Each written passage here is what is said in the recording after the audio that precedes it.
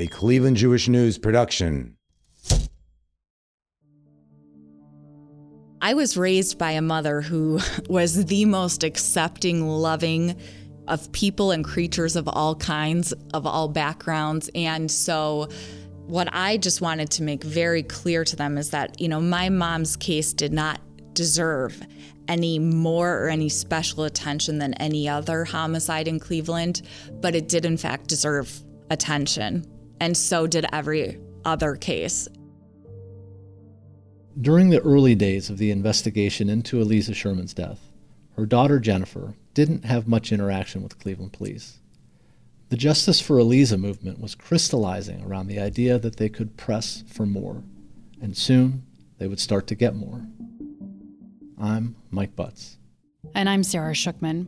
You're listening to Aliza, Her Story at 10 Years, a Cleveland Jewish News podcast about Aliza Sherman's life, loss, and legacy. Welcome to part 2 of episode 3. Mike and I are both journalists who for years have reported on Aliza's story. In part 1 of this investigative episode, we revisited the crime scene and looked at why many of Aliza's loved ones have raised questions about her estranged husband, Sanford.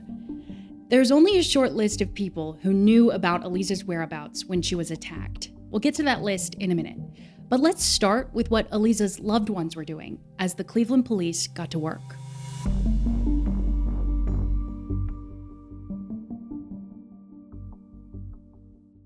I know at some point early on, they did connect with us because they brought me back some of her belongings to my home. They gave me back rings and a pair of earrings. Most of those things still had blood on them. And that was kind of it initially through the funeral. And they said they were doing their work, and, this was a new area for us, unfamiliar territory. On the one hand, I think we thought, okay, let them do their work because this will be solved in a few days. So we had to trust the process, and we wanted to respect their time and their work. But on the flip side, we had no idea what to expect, what to do. There's no guidebook on, how to interact with law enforcement after your loved one is murdered. Days passed void of information. The nothingness Jen and friends of Aliza's experienced grew more and more frustrating. I think we just kind of learned as we went, and that's when we started calling. We never would want to jeopardize anything related to the case. On the other hand, nothing was happening. There were no new announcements, nothing that appeared to be progress. And so I think it was similar to kind of my mom doing what she could in her power to advocate for herself. I think we took it upon ourselves. It was kind of a dual purpose. One, to ensure that we were doing everything in our power, and also it gave us something to focus on. It lit a fire under us and gave us a reason to advocate and fight for my mom when she couldn't use her own voice to do it herself. On April 9th, 2013, funded predominantly by family and friends, Mary Fuhrer and Jan Lash went to Erie View to announce reward money, $25,000 worth. Here's Mary. I figured people like money. So if they see a big reward, they would step forward. Crime Stoppers gives you an initial amount of money towards an arrest. And then I went to friends and I asked, and we got it up to $50,000. In August, Jen too went to Erie View to announce that reward had doubled. In September, they put up a billboard a few blocks away with Aliza's photo, that $50,000 reward, and the Crime Stoppers phone number. Well, I know Jen's Uncle Ed, he pledged quite a bit of money himself. And then, people, $1,000, $500, and it added up. And then someone, this wonderful angel out there, gave us another $50,000 anonymously, because really felt that Aliza was such an innocent woman that we need to get justice for her.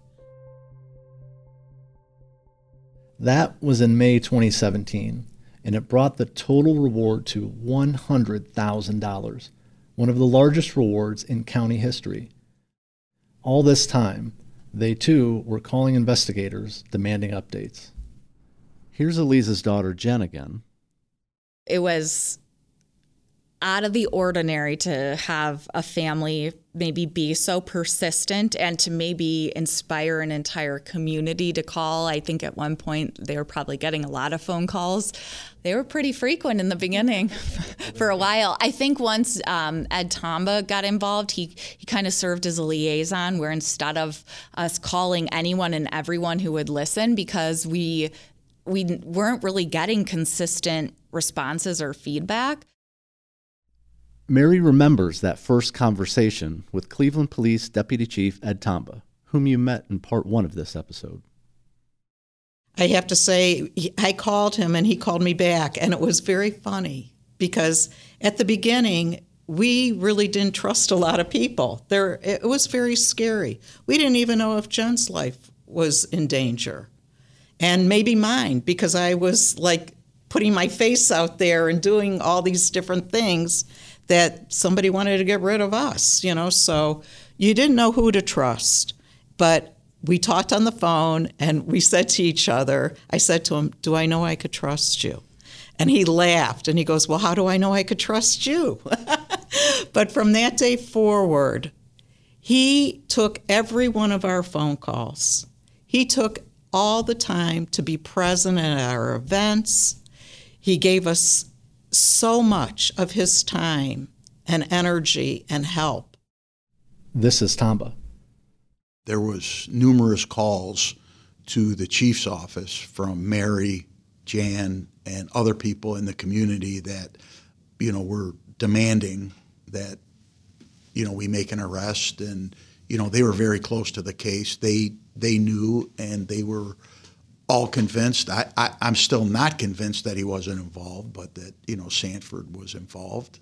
Aliza was their friend, and, she was the, she was the abused wife, and, she was seeking to get out of a terrible marriage. We started talking, and I told him, I said, we all want the same things. While whispers surrounded Sanford, a different man became the focus of the investigation, Aliza's divorce attorney, Gregory Moore. After all, she was trying to meet Moore when she was murdered. You may remember from episode 2 that Aliza hired Joe Stafford of the Stafford & Stafford law firm when she filed for divorce in 2011. He was known as an aggressive divorce attorney, which is what Aliza sought for her anticipated showdown with Sanford. But in March 2012, Stafford was disciplined and suspended by the Ohio Supreme Court. Oh, she wanted them because he was a shock. He was an absolute shock. He was known. And she knew that fighting Sanford needed a shock. That's Aliza's friend, Karen Chait. She remembers it well. Aliza got stuck. She was referred to Sanford by a friend of hers who went through a divorce. And, we tried to find her another divorce attorney, but at that point she had no more money to pay for it. She went through, thousands and thousands of dollars. As a result, Aliza's case remained with Stafford & Stafford, but fell to Moore, and it was Moore who requested the meeting that brought Aliza downtown that fateful Sunday. She was standing outside the door, texting him to let her in. He eventually responded and told her he was there. He never unlocked the door, and before she could walk back to her car in the cold, Aliza was stabbed to death.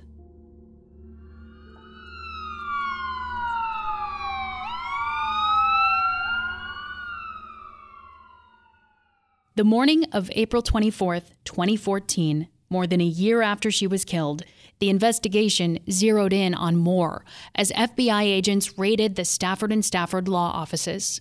The FBI Violent Crime Task Force, the Ohio Bureau of Criminal Investigation Cybercrimes Unit, and Cuyahoga County Sheriff's deputies all contributed to the search. Moore wasn't practicing at the time, Months earlier, in December 2013, a grand jury indicted him in connection with a bomb threat made in July 2012. Cuyahoga County prosecutors accused Moore of calling 3 county employees July 10, 2012, and telling them a bomb would explode in the Old County Courthouse on Lakeside Avenue. The building was evacuated and searched. No bomb was found. Jen's attorney, Adam Freed, remains perplexed by Moore's actions. What attorney does that? I mean, it's another just wow moment. An attorney who's supposed to be prepared to try a case or to go into a final pretrial, and he called and supposedly, at least as I understand the conviction, was calling in bomb threats or calling in threats to essentially make it so he doesn't have to go to a final pretrial or a pretrial or something like that. It's just awful. The motivation for bomb threats seemed to have been an alarming lack of preparation, akin to pulling the fire alarm in school to get out of a big test. Aliza shared concerns with her friends and loved ones that Moore may not have been prepared in her case either. Well, you could tell from her emails that she sent and wrote, she was very unhappy with what she was getting with Greg Moore. He was not prepared at all. I mean, imagine you're set for trial on something so important that's eating your life, eating your mind all day long, and you're not, and you're with an attorney who's not ready. And then there's a tragedy if they went to trial and lost because your attorney wasn't ready. Aliza was very concerned that there wasn't preparation or a process about how to try this case. I mean, I've never learned whether there were exhibits ready, the things that you'd have to have filed or should be filing to be prepared to try a case. You could take a whole jumble of information and throw it against the wall to a judge, and that's not very effective litigation strategy. It's what Moore hasn't done or said that holds Ed Tomba's attention. He definitely knew that she was going to be there. I kind of put myself in a situation working down there. If I had an appointment with somebody and it was on a Sunday afternoon and, police, fire, EMS all went to that scene with their lights and sirens on, very loud in downtown. I think I would be a little concerned as, hey, I was supposed to meet somebody. I wonder what's going on. I would have, walked downstairs and at least looked around and say, what's going on, whether it concerned me or not. But I think, that was it. And that, that didn't happen. So I make no accusation, but like I said, I do have some questions, and I do those types of questions and actions or lack of actions, concern me. In January 2016, Moore was indicted on charges related to the investigation into Aliza's murder. These were the first charges made in connection to the case, and they came just 2 months shy of the 3-year anniversary of her murder. All told, Moore faced 16 charges from Cuyahoga County prosecutors. 7 of them were connected to Aliza's case: tampering with evidence, telecommunications fraud, possessing criminal tools, 2 counts of forgery, falsification, and obstructing official business. The other 9 charges were related to 3 separate bomb threats he made to Northeast Ohio courthouses. Phone records, keycard data, and witness statements gathered by investigators show that on March 24th, 2013, Moore left the Stafford & Stafford office an hour before Aliza was murdered. Remember, Aliza had been texting Moore to unlock the doors at 55 Erie View when she was attacked. Those same records show that Moore didn't return to the office until an hour after police responded to the scene, all while texting her, asking why she didn't show. He was elsewhere.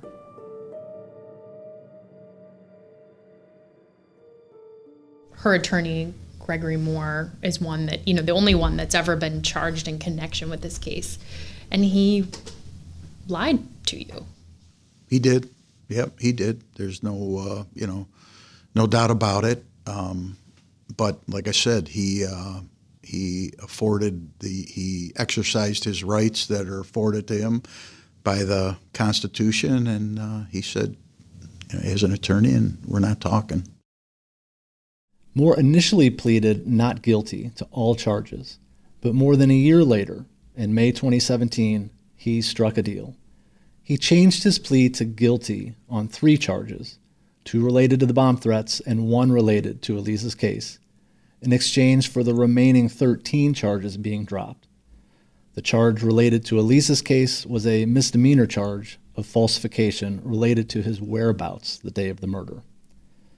Moore was sentenced to 6 months in jail, 3 years probation, and 350 hours of community service. Jen fought back tears as she addressed the court during the sentencing in 2017. She told Judge John Satula, quote, "Greg Moore had 1,522 days and countless opportunities to aid in seeking her justice since her vicious death. Yet instead, he's admitted that he lied to law enforcement about his whereabouts and continues to sit here today without explaining himself or sharing what he knows." Moore addressed the judge too, quote, "Your Honor, there's not a day that goes by that I haven't regretted the decisions that have affected a lot of people's lives in regard to people who are with us here today and people who aren't. I apologize to my great family, my wife, my parents, my in-laws, and my 18-month-old son. I apologize to all of those who have been or could have been hurt as a result of my conduct." I do want to point out that this man never apologized to Jen. This is Aliza's friend, Mary, again. In court, he apologized to his own family that he hurt, but he never apologized to Jen. And he begged the judge for him to be lenient on him and not to give him any jail time. And I think that's a real coward, in my opinion. The Ohio Supreme Court suspended Moore's license about a month later, in June 2017. By December of that year, he'd filed with the Supreme Court to resign from practicing law. No one has heard much from him since. Multiple attempts to reach Moore were unsuccessful, but when his wife was reached by phone, she declined to connect us with him. But we aren't the only ones with questions. Investigators visited him in the Cuyahoga County Jail where he served his sentence to see whether he might be willing to talk. He wasn't. Moore's overall lack of cooperation doesn't sit well with Ed Tamba. Like I said, there was only a couple people that knew where she was at and what she was doing there. And I think, and they're not cooperating with us.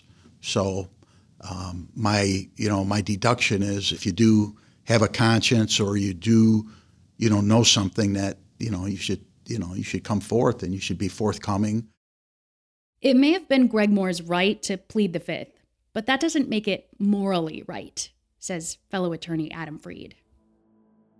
I really can't speak to the silence of an attorney who owed a duty to his client to help her and be prepared for trial, to then refuse to say what he knows about her whereabouts or doesn't know about her whereabouts. I understand, citizens have a Fifth Amendment right, but speak up. Say what you know.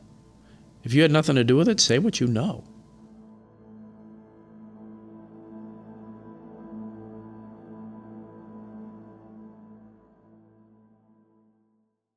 Fast forward to 2023, and now there's a new sheriff in town, so to speak.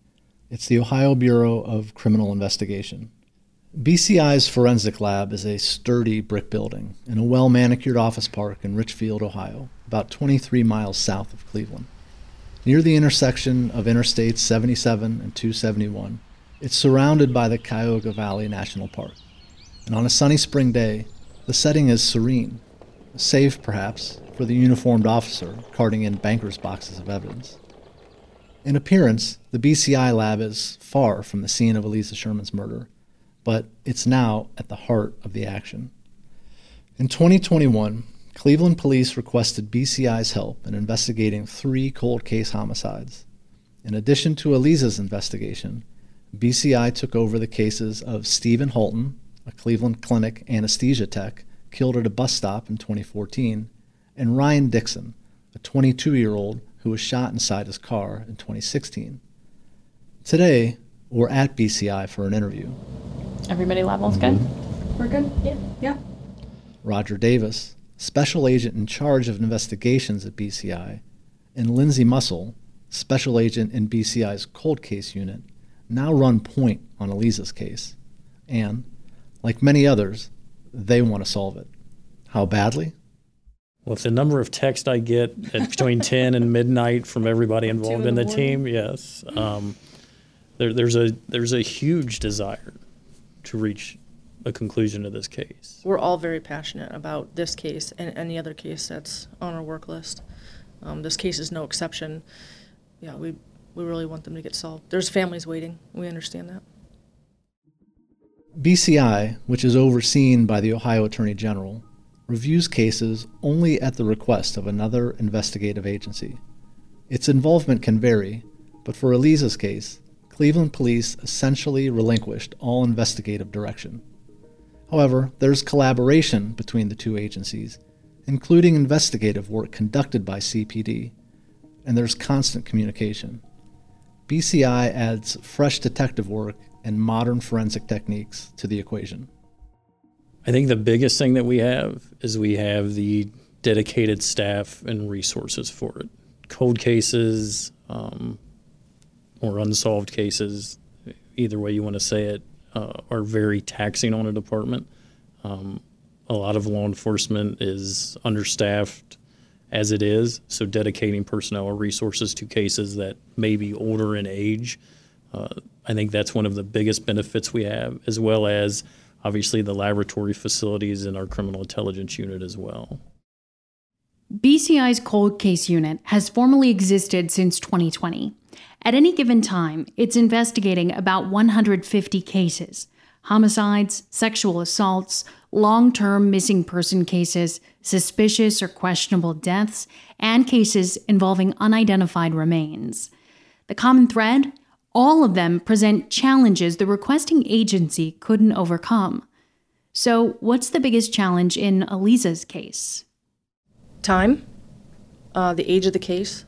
It's been 10 years. So I'd say that's one of the biggest hurdles is trying to gather those puzzle pieces that we may or may not be missing 10 years later. Time can be a blessing. Yes, technology changes, people change allegiances, but it's predominantly a curse, especially when it comes to data. The kind found on surveillance cameras, in our phones, computers, or other devices. We know with data specifically that data is overwritten or deleted quickly, and once it's gone, theoretically it's gone. You know, cell phone companies their retention schedules might be a year or 2, or for text messages maybe it's 30 days or something like that. So you're definitely at a disadvantage 10 years later when you're trying to piece some of that together if you didn't have it originally. Even with such data, what happens at BCI isn't like what you watch on CSI. Cases require extensive review of documentation, files, and records. And in Aliza's case, that arrived by the truckload. Special Agent Davis likens the process to putting together a jigsaw puzzle. You know, if these cases were easy to be solved, they would have already been solved. And that jigsaw puzzle, it's almost, you know, maybe a used jigsaw puzzle too. Because for one, I don't know if I have all the pieces, but then if I do, I have to put those pieces together. Puzzle pieces still come in, though when we visited BCI in May, the last tip received via Crime Stoppers of Cuyahoga County was a few months ago. And frankly, the agents don't believe at this stage in the investigation there's a magical clue that will crack the case. Not like on TV. But as they've seen in other cases, changes in relationships and changes of heart often result in new information. The tempo for her case has been set by some information that had come in previously. A lot of times our cases are driven by maybe a new lab report that comes in, or somebody had called and said, you know what, my best friend's dad said this to me 30 years ago. I want to meet with you and tell you about it now. So we do get some of those things that can spur activity. We never know what it's going to lead to, if it'll be short-lived, it'll burn out quick, or if it's something that requires a lot more follow-up. But usually each case has sort of this cycle where those things will happen. So even if a case isn't being worked every day, eventually something's going to catch. And they just keep having these cycles, and hopefully you catch it enough that you can see it all the way through. So it's I guess, has it been worked on in the last month, or is it really dependent? It's been worked on today. Okay, today. Yep. All right. And it'll be worked on after this. Gotcha. That day, the day in May when we visited BCI, they held an in-house roundtable discussion with BCI crime scene investigators, laboratory staff, forensic experts, cyber crime staff, and representatives from the Special Victims Unit. They hold one of these discussions every 3 weeks for Aliza's case, and those specialists each bring their expertise, experience, and methodology to the conversation. You know, Lindsay will come with perspectives that I never would have thought of. You know, I may come up with ideas that they wouldn't have thought of. Or many times, you know, we'll also sit there and come up with the same conclusion about something. And then we utilize all of that, you know, moving forward with our investigative plans. It's a lot of back and forth, too, of what did we know 3 weeks ago? What have we learned since? How does that fit to what we knew? Where do we need to go in the next 3 weeks? So it's constantly shifting that back and forth to see what facts you have, what you didn't, what you got now, and what might make more sense if you look back and maybe use that to help guide where you need to go next. While it might be reassuring and even encouraging to know Aliza's case was reviewed the day we visited BCI, the fact remains that no suspect has been named. Special Agents Davis and Muscle wouldn't tell us who they've interviewed, including when asked specifically about Sanford Sherman and Gregory Moore, citing the ongoing nature of the investigation. Is Sanford Sherman a person of interest? I would say in any case where there's, you know, a domestic partner related to a homicide, law enforcement, even the media, everyone's going to look at that person. So, I mean, I'm not going to say he's a person of interest in the case. He's obviously someone that we have to show did or did not have involvement in this crime. So he is a part of your investigation? He is a part, absolutely. I mean, obviously he was the husband, so we will certainly be looking at him as part of the case file. Have you spoken with him or had any conversation with him since BCI took the case? I don't know that we're going to say who we have and have not interviewed. How about Gregory Moore, if I ask you that name? Obviously, he's the only person that's ever been charged sort of in connection with this case for lying to investigators. Is he someone that you guys have had interaction with? I'm not going to say who or we have not talked to, but, you know, much as you're formulating ideas in your head as well, it's the same situation. Obviously, a domestic partner, someone that's had involvement. You know, we'll do that with any cold case, you know, or unsolved case. We're going to look at it just like we just got this case. This is a new homicide to us. And we're going to go down that pattern and that investigative avenue of who could have involvement. As we told you in the first part of this episode, when we spoke with Sanford Sherman about this podcast, he declined to be interviewed. Ultimately, it's BCI's goal to have the case reach a prosecutorial conclusion, as they call it. In other words, they too seek justice for Aliza. But Special Agent Muscle stresses that takes time. The families struggle with the loss of their loved one, plus the time that it takes, and that we understand that and we recognize that. And when we're doing these cases, we're doing them correctly. and starting at step 1, and that takes a lot of time. So the families that are waiting, we just thank them for their patience. We're getting there. It's just, it is a process, and we understand each day is difficult for them, and that's not lost on us. When BCI took the case in 2021, Jen called it a step in the right direction. After all, in the hands of Cleveland police, 8 years had passed with seemingly no advances in the case. From the outside looking in, little has changed in the 2 years under BCI's watch. But Jen thinks or hopes there's progress being made. I have to believe there is. They say that they're actively investigating. I hear little bits and pieces, and I choose to believe because I guess I won't accept otherwise. Clearly I'm pretty persistent, and so, we'll do whatever it takes to see that, the person that did this is held accountable, no matter how long it takes. And I think standing here today is a true testament to our commitment to seeing justice for my mom.